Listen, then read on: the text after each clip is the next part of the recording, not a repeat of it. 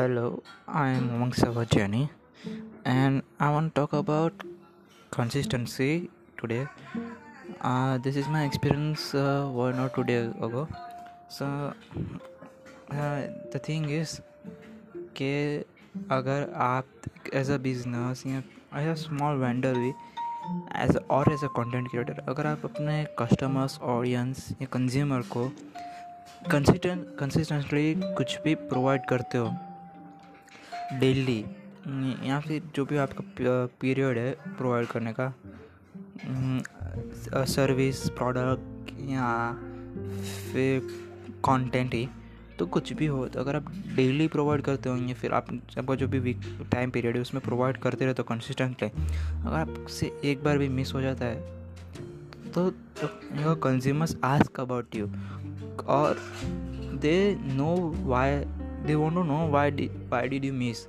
क्योंकि जब आप डेली प्रोवाइड करते हो उन लोग को तो उनको आपकी एक हैबिट हो जाती है, वो उनको आपको कंज्यूम करने की, उनका प्रोडक्ट यूज़ करने की, आपकी सर्विस की एक हैबिट हो जाती है, तो वो उस हैबिट के हिसाब से ही जीते हैं।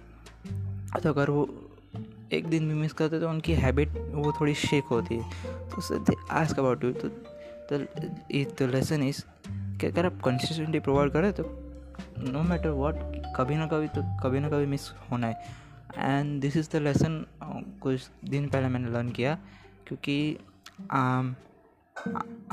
मैं न्यूज़पेपर वेंडिंग में डेली लैंड डालता हूँ। तो एक दिन बारिश की वजह से हम लोग अपना स्टॉल नहीं लगा सके थे, तो the customers were regularly purchasing newspapers from us. They were asking कल स्टॉल क्यों नहीं लगा था, कल बंद था, क्या हुआ, छुट्टी पे गए। They ask for us, they care for us. If you care for your audience, if you care for a consumer, they will care for you, they will ask for you wherever you. So this is it.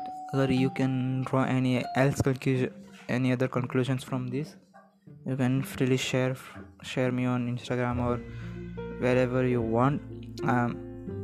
At US personal US_PERSONEL. This is the same username I use everywhere, so you can share me anywhere.